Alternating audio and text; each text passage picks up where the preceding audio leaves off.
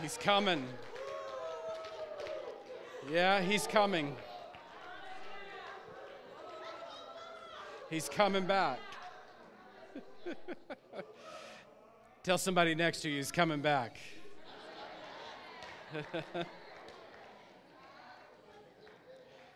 Woo.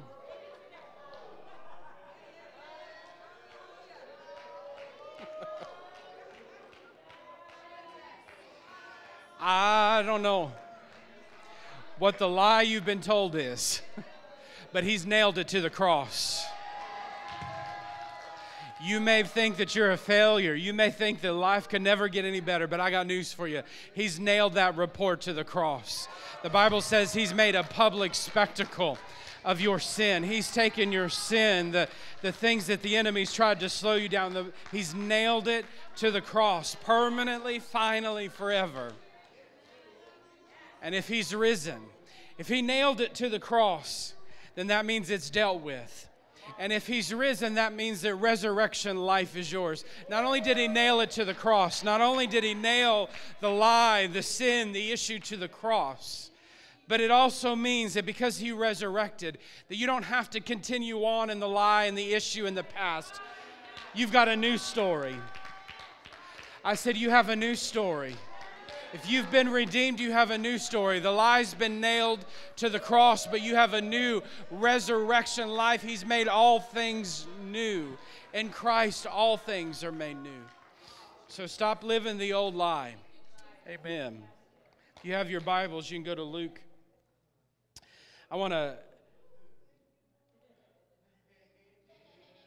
take a look at lessons this morning we learned from our wilderness journey. You might find yourself in a wilderness this morning, but God works miracles in wilderness places. There's an experience with God. There's a miracle in your life that can only happen in a wilderness place.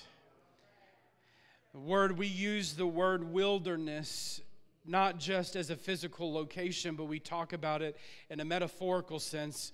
The word wilderness means an uncultivated, uninhabited, inhospitable region, a neglected or abandoned place.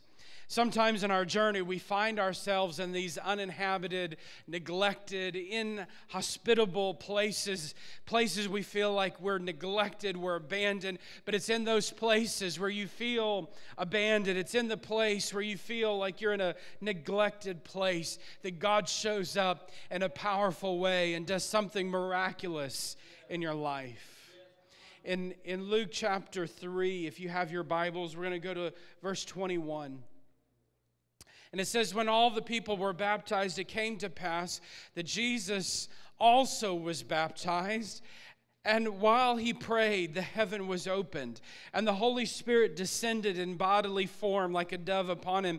And a voice came from heaven and said, "You are my beloved Son, in whom I'm well pleased."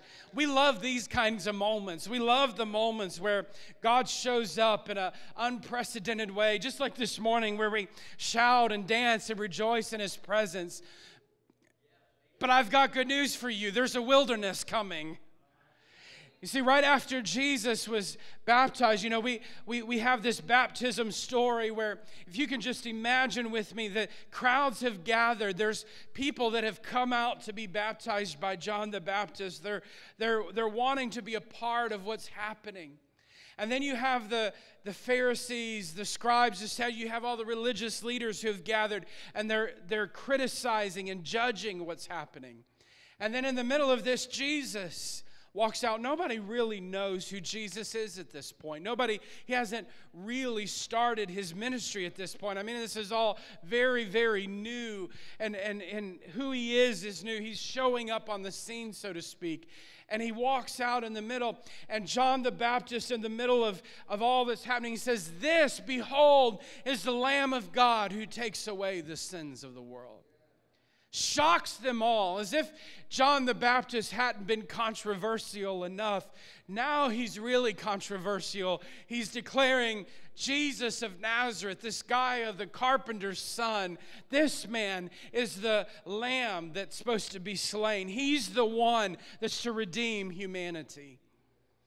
And in the middle of the baptism, I'm sure mouths have dropped open. Like, who does he think he is? What is happening?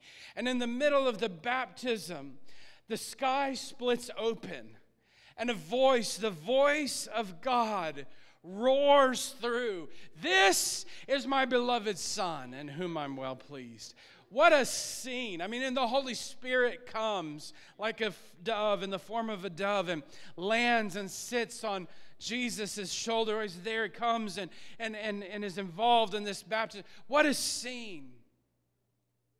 I love church services like that. I love church services when the angels sing and you hear them sing. I love to see people healed and delivered. I love seeing the miracles and the power of God moving and touching people. I mean, I could tell stories for days and watching the glory and the power of God. I love it. I mean, it's exciting. It's invigorating. I mean, there's nothing like praying for people and seeing God touch people and change people and see the addictions broken and sick people healed. I mean, it's powerful. Demons leave. That's awesome. It's awesome. But there is a Luke chapter 3, and then there's a Luke chapter 4. And Luke chapter 4 and verse 1 says, "Then Jesus, being filled with the Holy Spirit, returned from the Jordan and was led," everybody say, was led, "by the Spirit into the wilderness." He was filled with the Spirit. I mean, they had church. It was a good day in the house of the Lord. And he leaves and he goes home, and the Holy Spirit, the word led by right there, actually in the Greek means to be driven. That he was literally driven, steered by the Holy Spirit to go into the wilderness to be tempted. I don't know about you, but when I got born again, nobody told me, you're going to get born again, you're going to get baptized in the Holy Spirit, you're going to get baptized in water, you're going to see signs in water, and oh, by the way, you're going to be led into the wilderness. Nobody warned me and said, hey, by the way, you're going to have wilderness moments in your journey with Christ. But how many of you know wilderness moments are a reality? And it is in those wilderness moments that the Lord shows up in a powerful way. The wilderness, the barren places, the places of neglect, the places of abandonment soon turn into rivers of rushing water, where it seems that there's no vegetation and no life. All of a sudden, you find yourself in the middle of your abandoned place, and God makes fruit to burst fruit on the scene. I've got good news for you this morning. When you show up in an abandoned place, in a neglected place, when you show up in a wilderness, it's God's intention not only to do something in your life, but He's changing the very environment that you're in. I don't know that you heard me. When you show up, when you show up on the scene, not because of who you are, but because of what God's wanting to accomplish in and through your life, that wilderness place, that barren place is going to start singing and start rejoicing. What seems like a desert soon becomes a spring of living water. So when you start showing up in your wilderness, stop complaining and grumbling about your wilderness and start looking around at the desert place around you and start singing over it and saying, you're going to become a spring of living water. Fruitfulness is happening in my barren place. Good God, I feel somebody that's setting in with someone this morning. Fruitfulness is going to happen in my barren place, in my wilderness journey. It's going to rejoice in the Lord. My desert place is going to sing to the Lord. My desert place is going to burst forth with springs of living water. Trees are clapping their hands. Vegetation is producing fragrant offerings to the Lord. I wish somebody would help me preach this morning. I don't know about you, but I want to start singing over my desert place. When you walk into your desert, when you walk into your wilderness, it's where God is going to make things come to life. Oh yeah, He's going to deal with the issues in your own life that maybe have sat dormant and abandoned.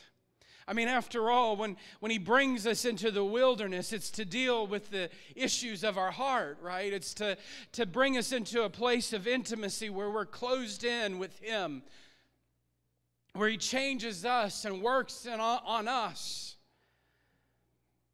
But you have to understand the principles of the kingdom, that God never brings you somewhere where he doesn't intend to release a blessing. You are under a covenant with God. You are under a covenant with him. And there's absolutely no place that your foot sets and your hand sets its work to that God doesn't intend to bless and prosper. When you're planted and rooted in him, you show up in desert places and they begin to blossom. You show up at your work site and all of a sudden your business is blessed. Everything that you do in your work environment, and they don't understand. They think it's something that they've done, but it's because they hired you. You carry the favor of the Lord on your life. That's why you ought to be a good employee and steward the job that God gives you, because there's a blessing on your life. And if you will steward the gift that God's given you, and you're a pleasant employee, and you honor your employer, and you work hard, the favor of God's on your life, and he'll advance you and use you in a supernatural way there. Amen. Good preaching, Pastor. And your family may look like a desolate place, but when you show up, when you walk into that family member's house, there's a blessing and a favor on your life. That desert place is going to bloom. I'm talking to somebody this morning. So Jesus was led by the Holy Spirit out into the wilderness. Miracles happen in the wilderness. Jesus, actually, if you flip over just a few verses, Jesus is led by the Spirit into the wilderness. He's tempted. By the way, let's just look at this. The first thing that the enemy tempts him with, and the same is true for all of us. When you walk into your wilderness journey, the temptations are real. You will face the temptation. When you walk into that desert, abandoned place, you're going to face the temptation to grumble. You're going to face the temptation to retreat back. Let's look at the temptations Jesus faced. The devil said, if you're the Son of God, command this stone to become bread. You're going to be tempted about your provision, your sustenance. You're fasting, Jesus. Just turn the stone to bread and eat it. You're okay. Notice Jesus' response. It is written. Every time the enemy came against him, he said, it is written. He came back to the enemy with truth, the standard of truth. You always come back. When you're in that desert place, in the wilderness place, you got to know the truth of God. It's in those places. And I talked to somebody this morning. It's in those places, in those desert places, where you really find out what's on the inside of you. It's in those hard places that you find out, do you know it is written? Come on, don't shout me down. I'm telling you the truth. Is it really on the inside of you? Is the Word of God really on the inside of you? Are you really speaking out the truth of God? Or are you retreating back into the lies and giving in to the temptation of the enemy? But when the Word is on the inside of you, you can stand your ground when the enemy comes. When the lie comes, you can stand your ground and say, it is written. He said, the devil to me said, all this authority I'll give you. All the glory, it's been given to me. I'll give it to whomever I wish. All you got to do is worship me. I'll give you riches and fame. You can have your name and lights. Just stop and worship me. In other words, just worship the lie. You know, I don't know. Most Christians aren't going to go worship the devil. We don't, in the middle of a hard place, we're not setting up a demonic shrine somewhere in our homes, bowing down and worshiping the devil. That doesn't happen. But I'll tell you what happens with Christians is we don't worship the devil.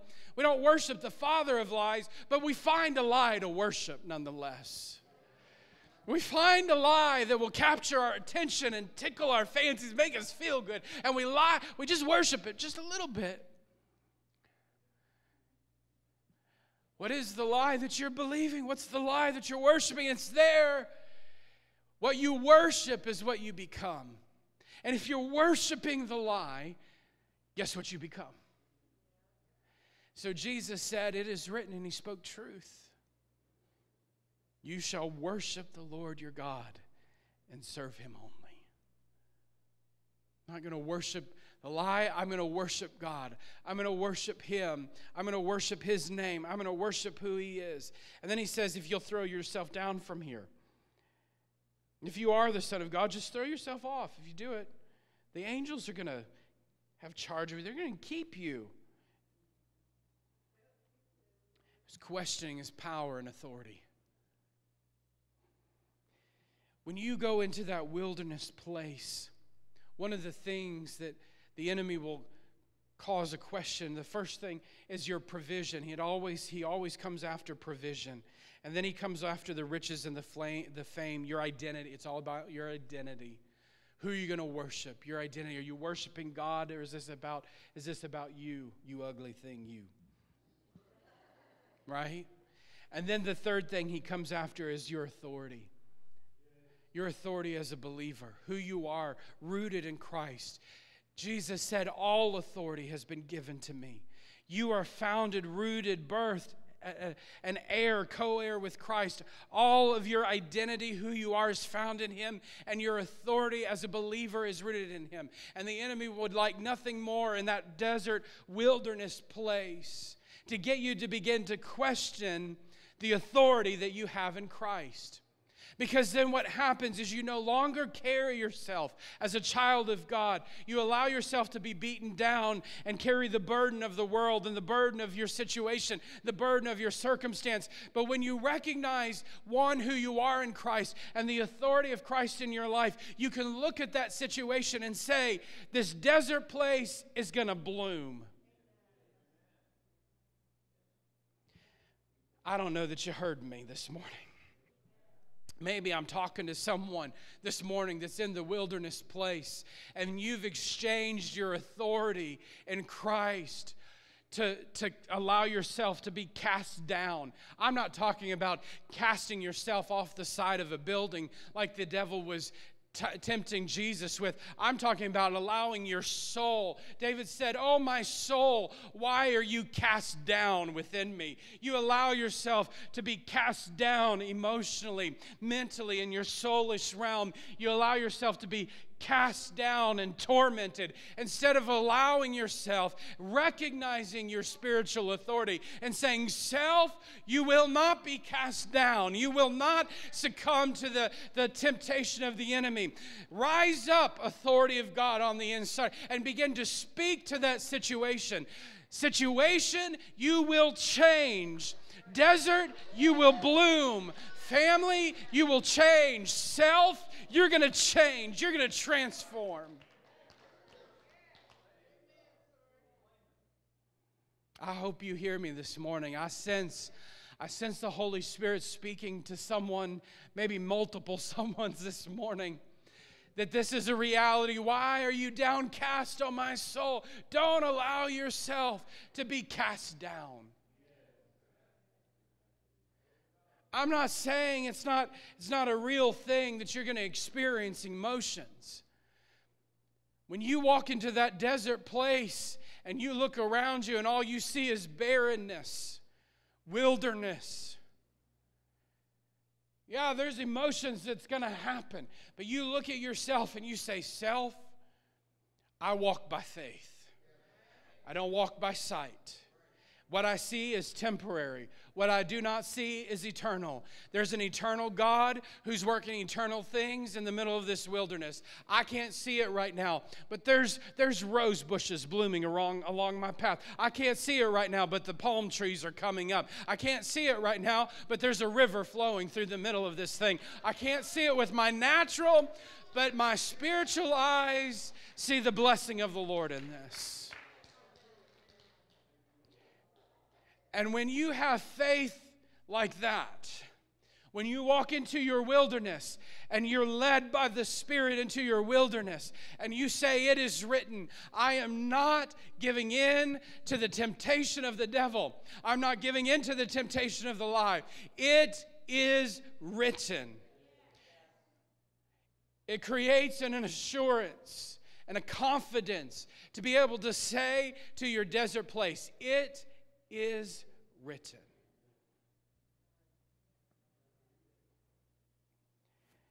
Now, Jesus had quite the experience in the wilderness. But in verse 40, if you flip pages or whatever you have to do to get to verse 40, Luke chapter 4, verse 40, it says, when the sun was setting, all those who had any that were sick with various diseases brought them to him, and he laid his hands on every one of them and healed them. And demons came out of many, crying out, saying, you are the Christ, the Son of God. And he, rebuking them, did not allow them to speak, for they knew that he was the Christ. I want you to think about this. What a church service. Again, this was, Jesus is ministering to the multitudes. They're being healed. They're being delivered. They're being set free. Great things are happening all around them. And then what does it say in verse 42? It says, and when it was day, he departed and he went into a deserted place. Jesus chose to go into the wilderness. And in the very beginning of Luke 4, he was led by the Spirit into the wilderness. And now at the end of Luke chapter 4, he has chosen to go into the desert place, the wilderness place. There's a place in God that you and I can only go in the wilderness.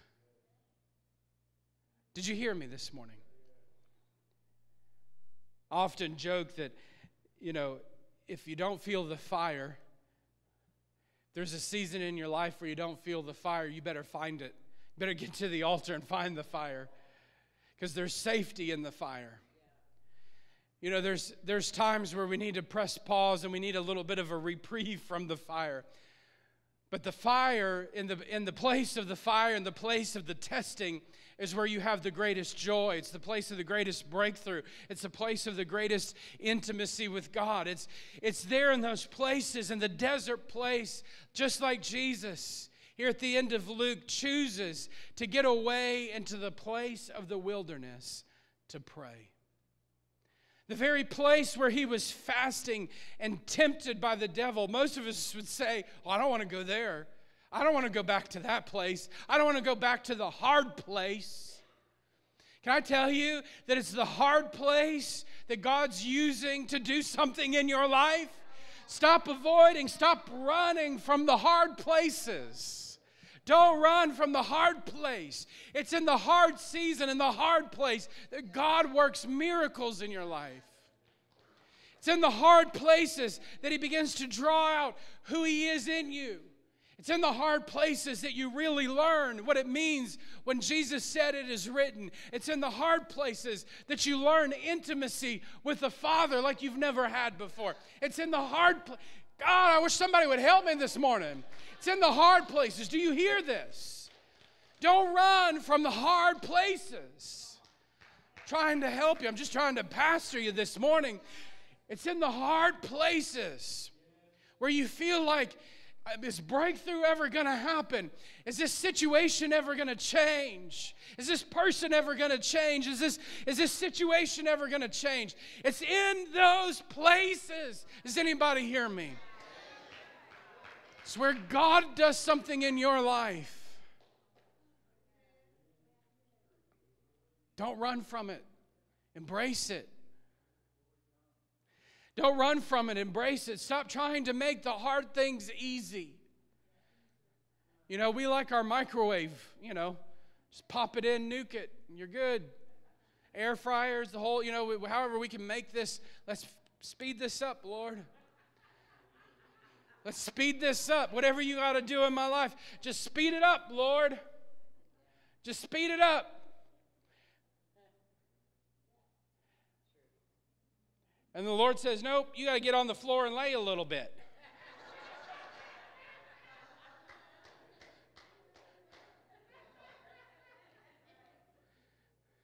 He says, nope, you got to percolate for a little bit.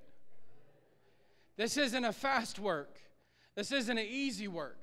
This is a transformative work. I'm changing you from glory to glory.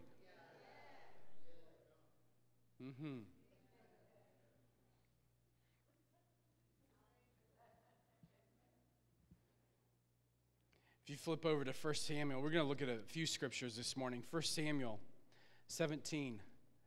We find another example of being in the wilderness. 1 Samuel 17, another wilderness journey we can learn from. The Israelites were on one side and the Philistines on the other.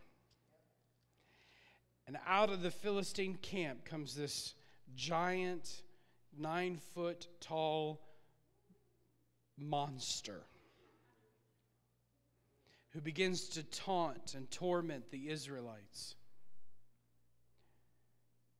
And David is out with the sheep, watching over the sheep. And he's doing his thing, and Jesse says, David, come here. Your brothers are out at the front line. There's a battle happening. Your brothers are out at the front line, and they forgot their lunch sack. Can you go bring them their lunch boxes? And David goes out to the front lines of the battle, and he hears this Philistine giant mocking, not Israel. He says, mocking God. And he said, David said to Saul, your servant used to keep, and this is in 1 Samuel 17, verse 34, but David said to Saul, your servant used to keep his father's sheep. When a lion or bear came and took a lamb out of the flock, I went out after it and struck it and delivered the lamb from its mouth. And when it rose against me, I caught it by its beard and struck it and killed it. That's pretty good. I mean, I haven't wrestled a lion or a bear anytime soon. Come back next week. I'll have a testimony.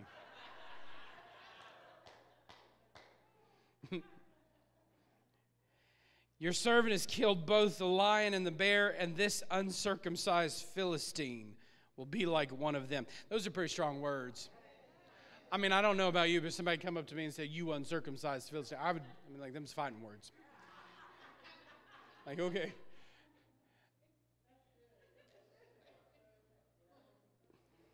Anyway.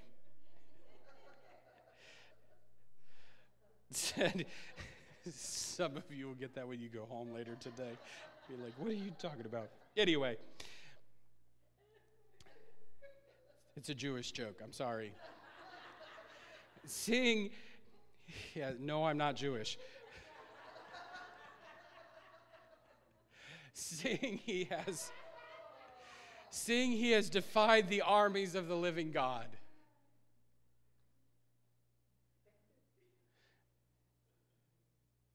And this is what David says, the Lord who delivered me from the paw of the lion, from the paw of the bear, he will deliver me from the hand of this Philistine. When you're in the middle of your wilderness and you're facing the giant, the Lord brings victory. You may walk out into the wilderness and you see a giant. You see someone who's coming against the very nature of who God is. You can stand again in your authority and say, I don't know about you, but I know that the Lord's going to take your head off. I know the Lord's going to deal with you. I know the Lord's going to handle this situation.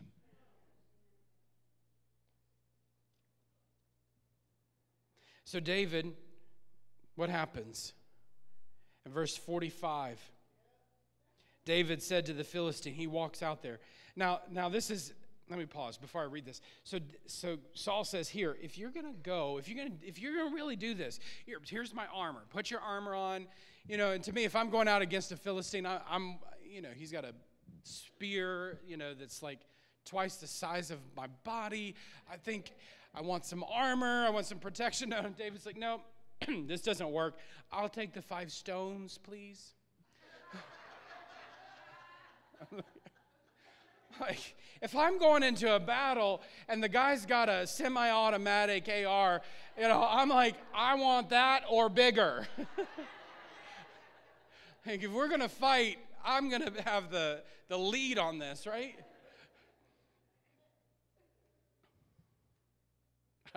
When I was a kid, I've never liked people messing with people. I've only been in one fight, maybe 2. One my whole life. And the whole reason I got into the fight, I was probably 10, 11 years old maybe. And the whole reason I got into the fight was because this older kid was picking on a younger kid. And I've always had a problem with bullies. I don't like bullies. I don't like when my kids get bullied. I don't like bullies, right? I don't like bullies. Anybody like bullies? We don't like bullies. I don't like bullies. Everybody say I don't like bullies. I don't like bullies. And I saw this older kid picking on this other kid, and I thought, he's a lot bigger than me, but I don't care.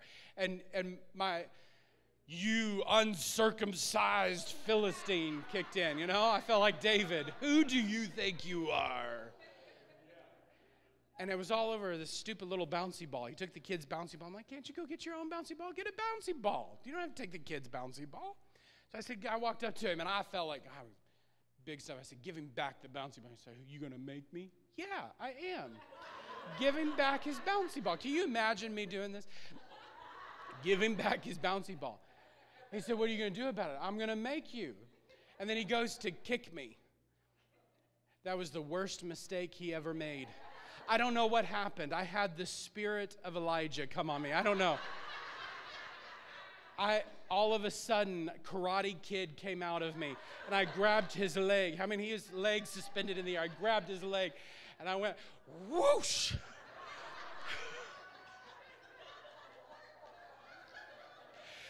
And he fell instantly to the ground in a lot of pain. And I said, give him back his ball. And I walked away. It's the only fight I've ever been in. But I had the power of the Lord on me, and the spirit of Karate Kid came on me, and I don't know. We were good. When you walk into your wilderness and you see the giant coming your way, I promise it won't be the spirit of Karate Kid. It will be the spirit of the Lord come upon you. And you'll look at that giant. You said, you've come to me today. David said, you've come to me with a spear and a sword, but I've come to you in the name of the Lord. And you can get authority. You come to me. I'm going to make you an offer you can't refuse. You cross the wrong person.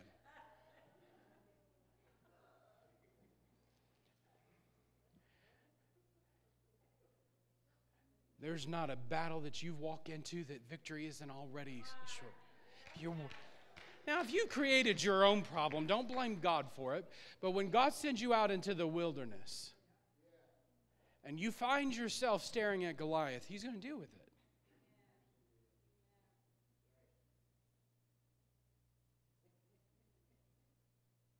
Victory's coming in your wilderness.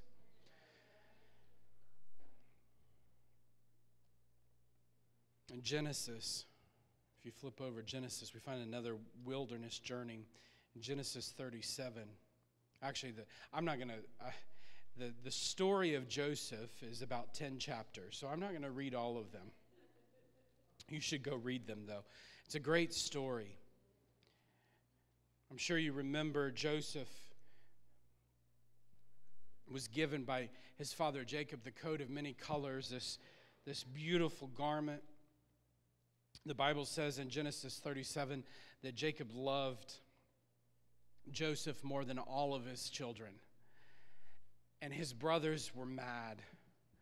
His brothers were mad at him because he had Dad's favor. And not only did he have Dad's favor, but Dad made a coat for him and gave him this coat. And so they conspired. They were upset. And Joseph, Joseph and all of his teenage wisdom here, he's a young adult, a teenager, and the Lord gives him a dream. And what's the dream? His brothers, his family's going to bow down and worship him, right? And instead of having a little bit of maturity and understanding about the situation, instead of having maturity, he has a little bit of pride and maybe a little bit of zealousness, and he goes and tells them, hey, guess what? You're going to bow down and worship me. They were already mad. They were already had issues because of he was daddy's boy and had all the favor, had all the blessing. And now he's telling them, God told me a secret. You're going to bow down and worship me. Look at me. And so there were issues in Joseph's life that could only be dealt with by a wilderness journey. If you watch the story of Joseph from the beginning and you follow him through, there's a transformation that happens in Joseph's life, and we get the play-by-play in Genesis. We get to watch and learn through Joseph's life. Joseph is sold into slavery. His father's told that he's dead. He ends up working for Potiphar, leader of Egypt. And he gets favor in the middle. I mean, right and left, everything that he does is blessed. Because remember, wherever you go, the blessing of the Lord is on your life. You're under a supernatural covenant. You're His. Everywhere you go, there's favor. Everything you set your hand to. And the Bible says that about Job. Everything he set his hand to. He couldn't get away from the blessing. I mean, I love it. I thank God for that. I mean, I look at things in my life and I'm like, Lord, everything you give me, you bless. I love it. Everything I set my hand to is blessed. I have favor everywhere I go. God, everything I touch is blessed. Everywhere I go is blessed. Everyone I talk to, I have favor with. Lord, thank you. Even my enemies, you make at peace with me. Everywhere I go. That's what the Bible says. You should declare that over your life. It's truth. This isn't just something I'm making up. This is Bible. If you aren't living this, you ought to be living it. You need to start walking in it. Amen. Hallelujah. So everywhere Joseph went, some of you are going to get it and you're going to walk in, and others are just going to miss it. Good preaching, Pastor. Okay, well, next. It's okay. He wants you everywhere you go to be blessed. Joseph, everywhere he went, was blessed. And then you get Potiphar's wife. Even dealing with Potiphar's wife, even in the middle, I mean, she wouldn't leave the guy alone. Now, you know that you're a good-looking dude if the Bible says you're a good-looking dude. I mean, really, and that's what the Bible says. He was handsome. His form, his form and whatever, it was handsome. You know, when the Bible says that, the Bible doesn't lie, right? And if God took note of it, you know, God looked at him and said, I did pretty good on this one. That Bob Keefe, we're still working on Bob, but this one's pretty good.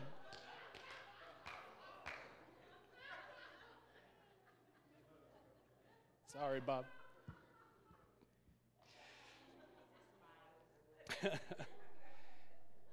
And then Potiphar's wife, I mean, she wouldn't leave him alone. The Bible says day after, this wasn't just a one-time thing.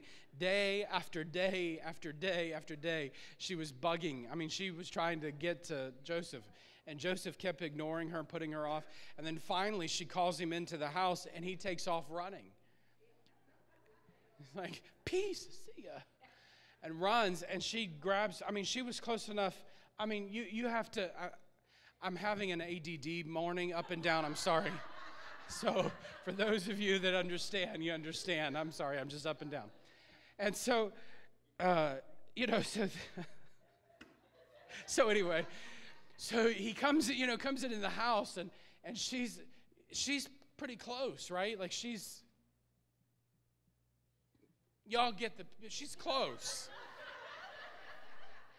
And I mean, Joseph was close. Like, he allowed himself to get close to her. Problem number one, don't get close to the devil. Anyway. He runs, and while she's, so close she can grab, I'm not going to actually do this, but she grabs hold of his garment. He takes off running, and she rips off his outer garment when he takes off running. And then what does she do? Immediately she tells the lie to the guards. He came in here and tried to get to me, and blah, blah, blah. You know, immediately the story goes on. And then she tells Potiphar. Well, Potiphar puts him in jail. And that, to most of you, think that's the end of the story. No, Joseph has favor on his life. Everywhere he goes, there's favor. Now, he stewarded that favor. He told Potiphar's wife, I'm not going to sin against my God. I'm not going to sin against your husband. I'm not going to sin against God. And so now he's in the prison. And everything he's doing in the prison is blessed. I mean, he's in a prison. How much can you do? And this isn't, now I have to say, how much can you do in a prison was my question. In the United States, a whole lot. But that's not, that wasn't the prison Joseph was in. But the master of the prison thought that Joseph was a pretty cool guy, and he let him lead all the affairs related to the prisoners. And so everything that Joseph was doing in the prison was blessed. Prisoners were having a good time. I have this image of Elf, the movie, for some reason in my mind about this. When the dad sends Elf down to the basement and says, you're in the basement. And they mysteriously, I won't tell you why they had a good time, but they had a good time in the basement, right? And everybody's dancing and having a good time. That's kind of the image. Like, you're trying to get rid of this guy, but everywhere he goes, he's dancing. There's a party everywhere he goes. Everywhere Joseph goes, there's a party. Here he is in the prison, and he turns the prison upside down. There's a party, and everything's blessed. And finally, Joseph gets out of prison. We know the story. He gets out of prison, and the Lord exalts him, and he becomes number 2 in all of Egypt. Favor comes in your wilderness. For 13 years, Joseph lived in a place of imprisonment and despair. But he never forgot his God. And God never forgot him. It was a wilderness journey, but it was a process of God equipping and preparing Joseph for that day where he would rule as number 2. And that Joseph would have to remember that it was God who gave him success. If you have your Bibles, go to Genesis chapter 41. I want you to see something. I want you to see something. God has exalted Joseph at this point.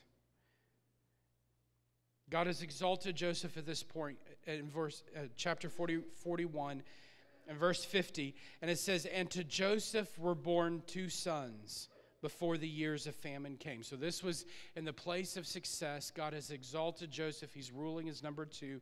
They're preparing for the famine that's to come.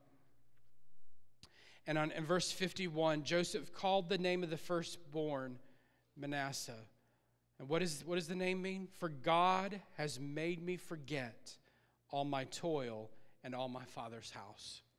His firstborn, he said, God has made me forget all of my toil. It's in those wilderness places that God shows up in a miraculous way, and he always redeems those wilderness places for his glory, where you're able to say, God has made me forget my toil. And the name of the second one he called Ephraim, for God has caused me to be fruitful in the land of my affliction. Can I tell you this morning? God has made you to be fruitful in your land of affliction. And your place of trouble, and your place of trial, it is your place of greatest joy. Your place of toil is your place of greatest joy. Your place of affliction is your place of fruitfulness. Y'all have time for more? Anybody in a hurry? If you are, okay, the majority rules. Isaiah 43. Isaiah 43. I love this. In your wilderness place. Thus says the Lord, Isaiah 43:16. Thus says the Lord, who makes a way in the sea and a path through the mighty waters, who brings forth the chariot and horse, the army and the power. They shall lie down together, they shall not rise.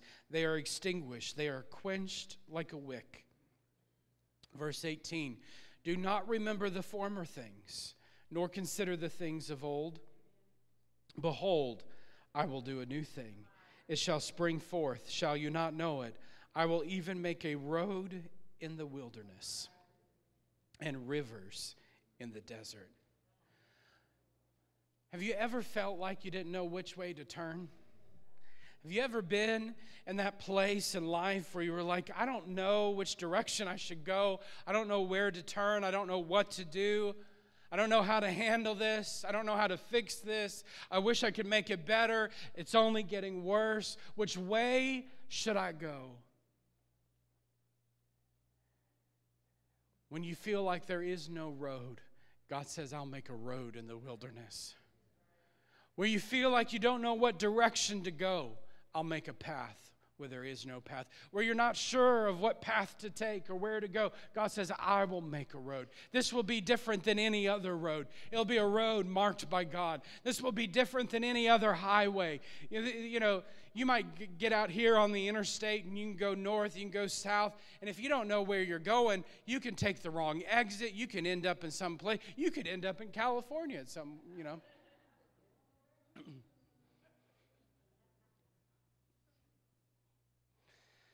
You could end up in some place. You just don't know where you'll end up. God says, I will make a road in your wilderness that will be marked. This road, a road of heaven, a road of God, that you'll know the path that you're to take. It's in the wilderness places that you feel parched and drained. It's easy in the wilderness to be overwhelmed and overcome. Your heart is stirred. You feel like you can't get rest. You feel like you can't get rest. The streams in desert places is more than just about what you're drinking.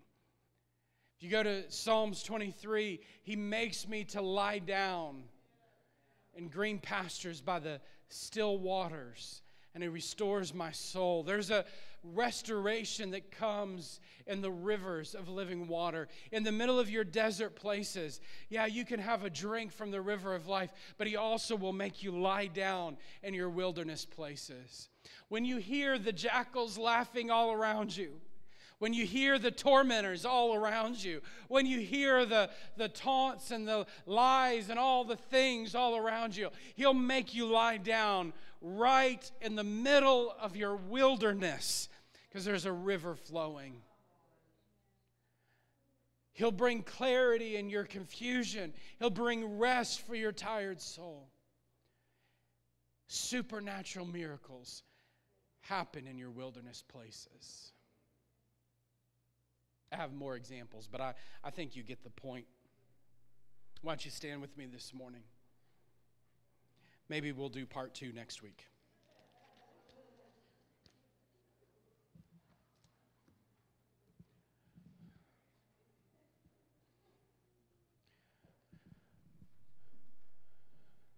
Don't run from your wilderness. Embrace it. Don't run from your wilderness. Embrace it. Don't run from your wilderness. Embrace it. When you find yourself in a wilderness place, you ought to walk in and say, wilderness, I am fruitful in my land of affliction. It is written, I am fruitful in the land of my affliction.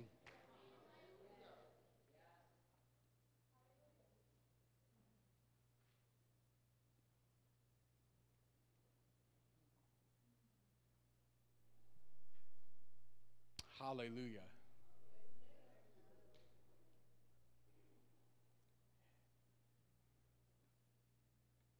If you're in a troubled place this morning, I've got good news. The Lord sees and He knows. And not only does He see and know that you're in a troubled place, Not only does He see and He knows, but He's right there with you. He's making streams to burst forth in your desert place. He's right there with you. He's making the fruitfulness. He's making things abound. He's protecting. He's bringing victory. He's bringing breakthrough. I want to encourage you, when you leave this place, if you find yourself in a wilderness place today, I want to say a couple things. One, if you find yourself in that place, walk out of here today speaking over your wilderness. Stop grumbling and complaining about your wilderness and start speaking over it. Amen. Good preaching, Pastor. I'll encourage myself. Amen. Hallelujah. Speak over your wilderness. And when you hear the lies of the enemy and the taunts of the enemy, it is written. Here's what, and you just start, you speak the word of God over it. It is written. It is written. It is written. Speak the word. We live in a day, I believe that the church, the climate of church and how we do church has changed. And how we view church has changed. It's changing. And it's country club, social hour, all those things. It's not gonna suffice. When you're in a wilderness, you don't want to come to church and have a bunch of people that are fake and put on a fake smile and, oh, just bless the Lord. How are you doing? I'm blessed and highly favored.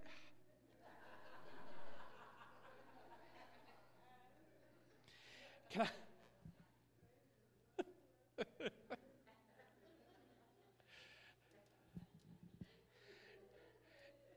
Things that are true, we've made cliche.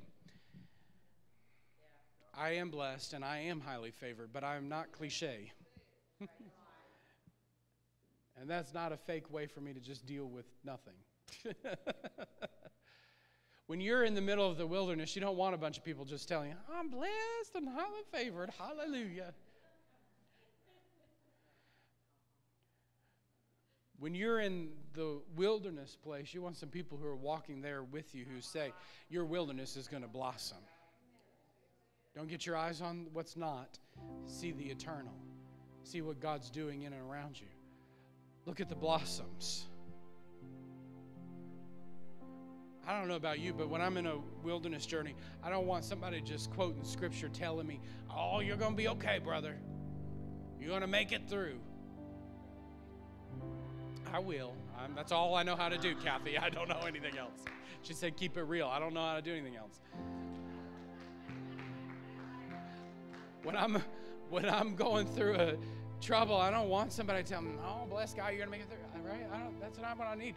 I need somebody who can see what I can't see, who's going to walk with me. Say, I see blooms happening. I see a river. Keep walking. Keep pressing into God. Miracles are going to happen in this situation. God's going to turn this. I believe that. Let's do it together, not just flippantly say things. So this morning, if you're in a wilderness journey, I want you to know, if you're not there now, you will be. It's a good preaching, Pastor. Hallelujah. If you ain't there now, you will be. And you need to be. You need to be. Wilderness journeys are good. You need to be.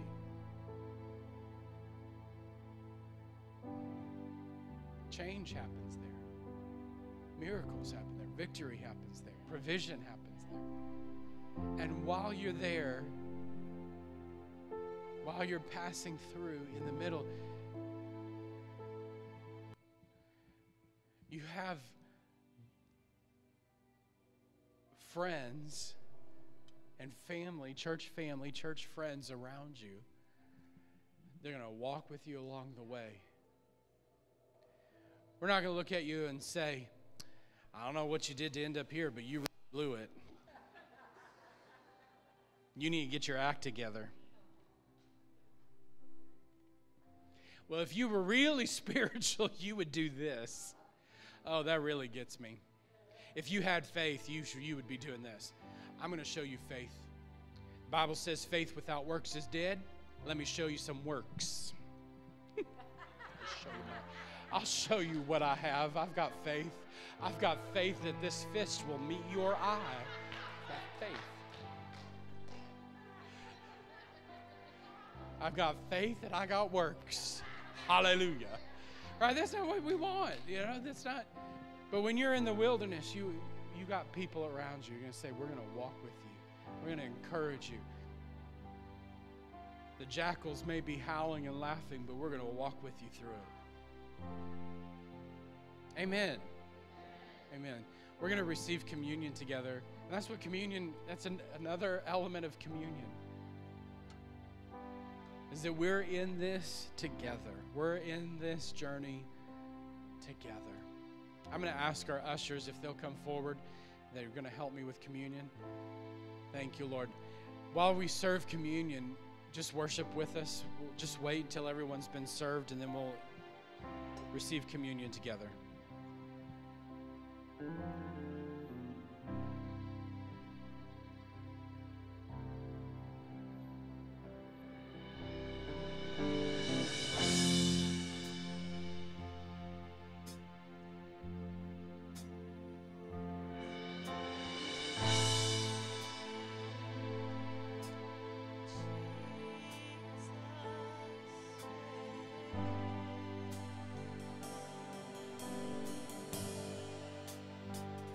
We wait for you.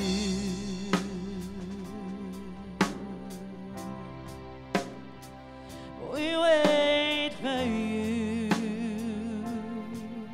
Yes. We wait for you. Yes. To walk in the room.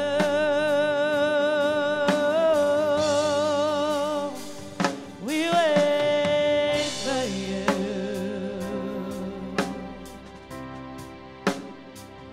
We wait for you.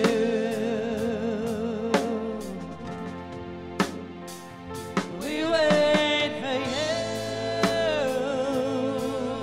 Yes. To walk in the room.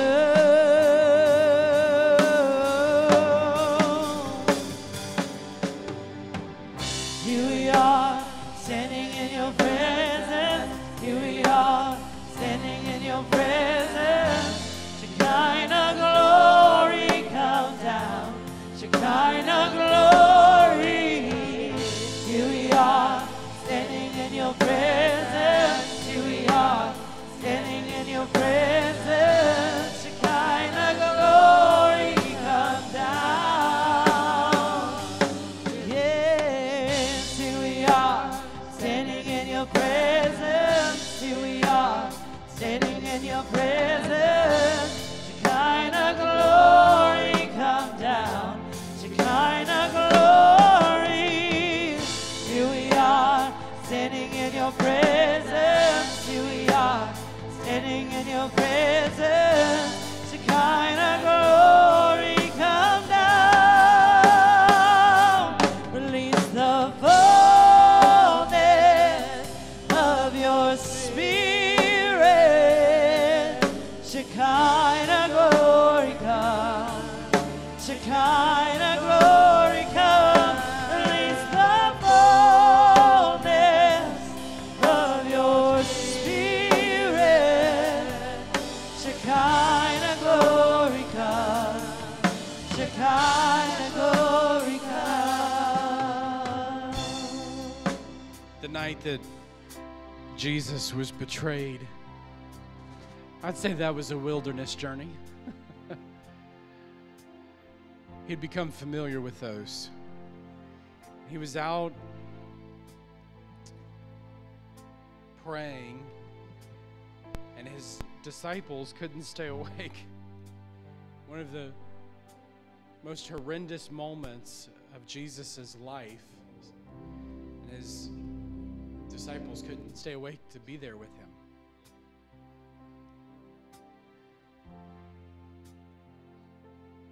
They had full bellies from the night before, from that night.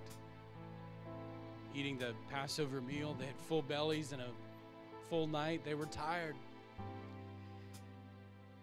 We're reminded, even in Jesus' loneliness,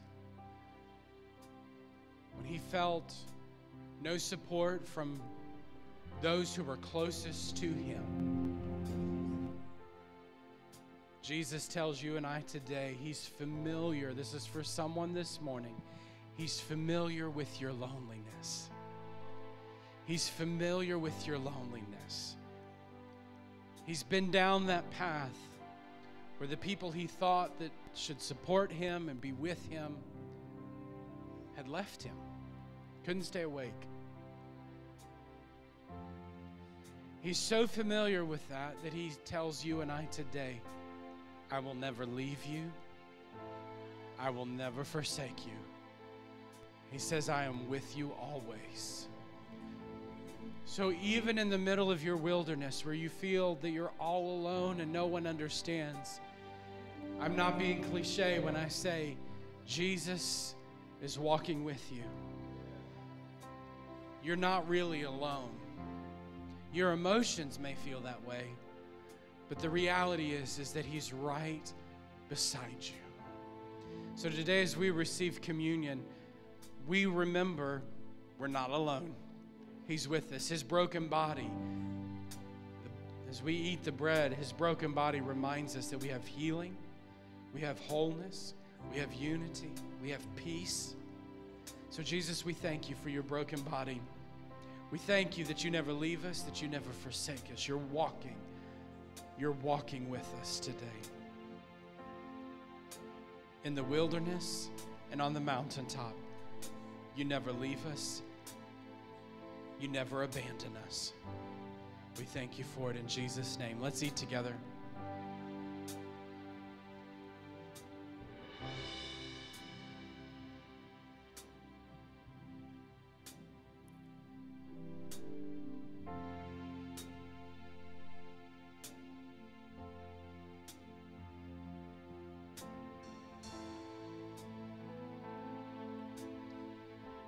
The Bible says that when Jesus was there in the garden, we'll say it was a wilderness journey, he began to sweat drops of blood. He was so stressed, so physically overwhelmed that his body, he began to sweat blood. And then we know that he was brutally murdered for our sins. But in the garden, in the wilderness place, he was so emotionally affected by what he was facing that he was sweating blood. When you find yourself in those hard places, he's familiar with all of the emotions that you face, the hardness of that situation, the difficulty, the emotional distress. He understands. He's been there. That's why he tells us that he's able to heal you completely.